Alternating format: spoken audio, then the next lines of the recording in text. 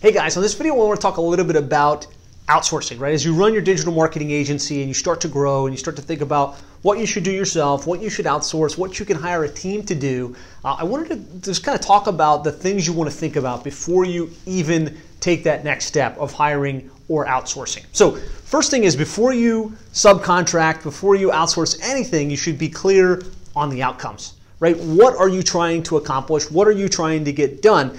You can't outsource anything until you're super clear. Here's what I need done. Here's how I expect it to kind of go. And here's what I want the end outcome to be. So that's the first thing you want to think about. The second thing is, I like to think about this process in a linear fashion, right? If you sit down and you think about what you do day in and day out, the things that you need to get done, the first thing you want to think about is, what can you eliminate?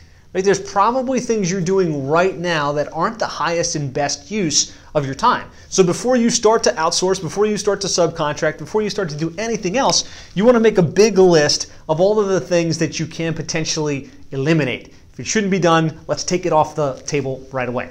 The second thing you want to look at is what can be automated. Like, we can be pretty surprised sometimes when we think logically about what we're doing, what our team is doing. And there's certain things that have to be done by somebody on the team, but there's certain things that can be automated through automation, through ClickFunnels, through Zapier, through Infusionsoft. Try and figure out what can be automated before you start to outsource or subcontract. So let's make a list of all the things that could potentially be automated.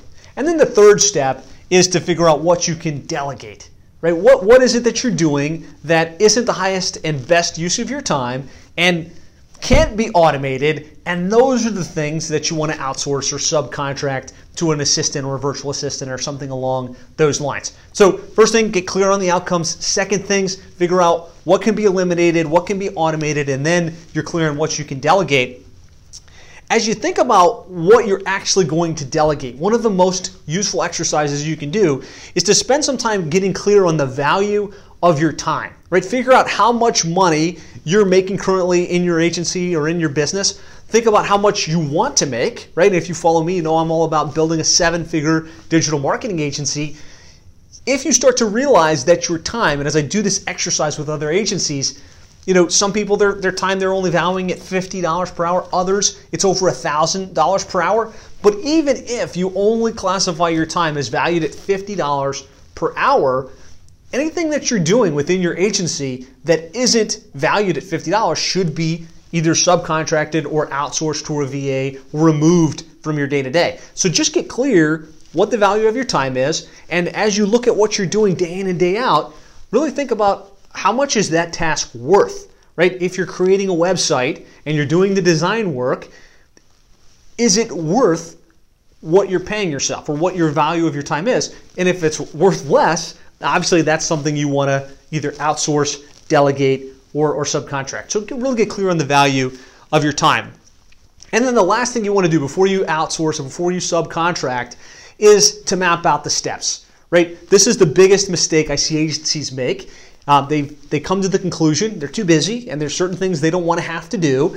And so they say, I'm going to hire a virtual assistant, or I'm going to go subcontract this to a white label provider. And they just think magically they're going to hire a person and they're going to know what to do. And the work's going to get done consistently and well. And that's a recipe for failure. Like, you as the agency owner have to take the accountability to figure out what the steps are to get that done, and then map it out.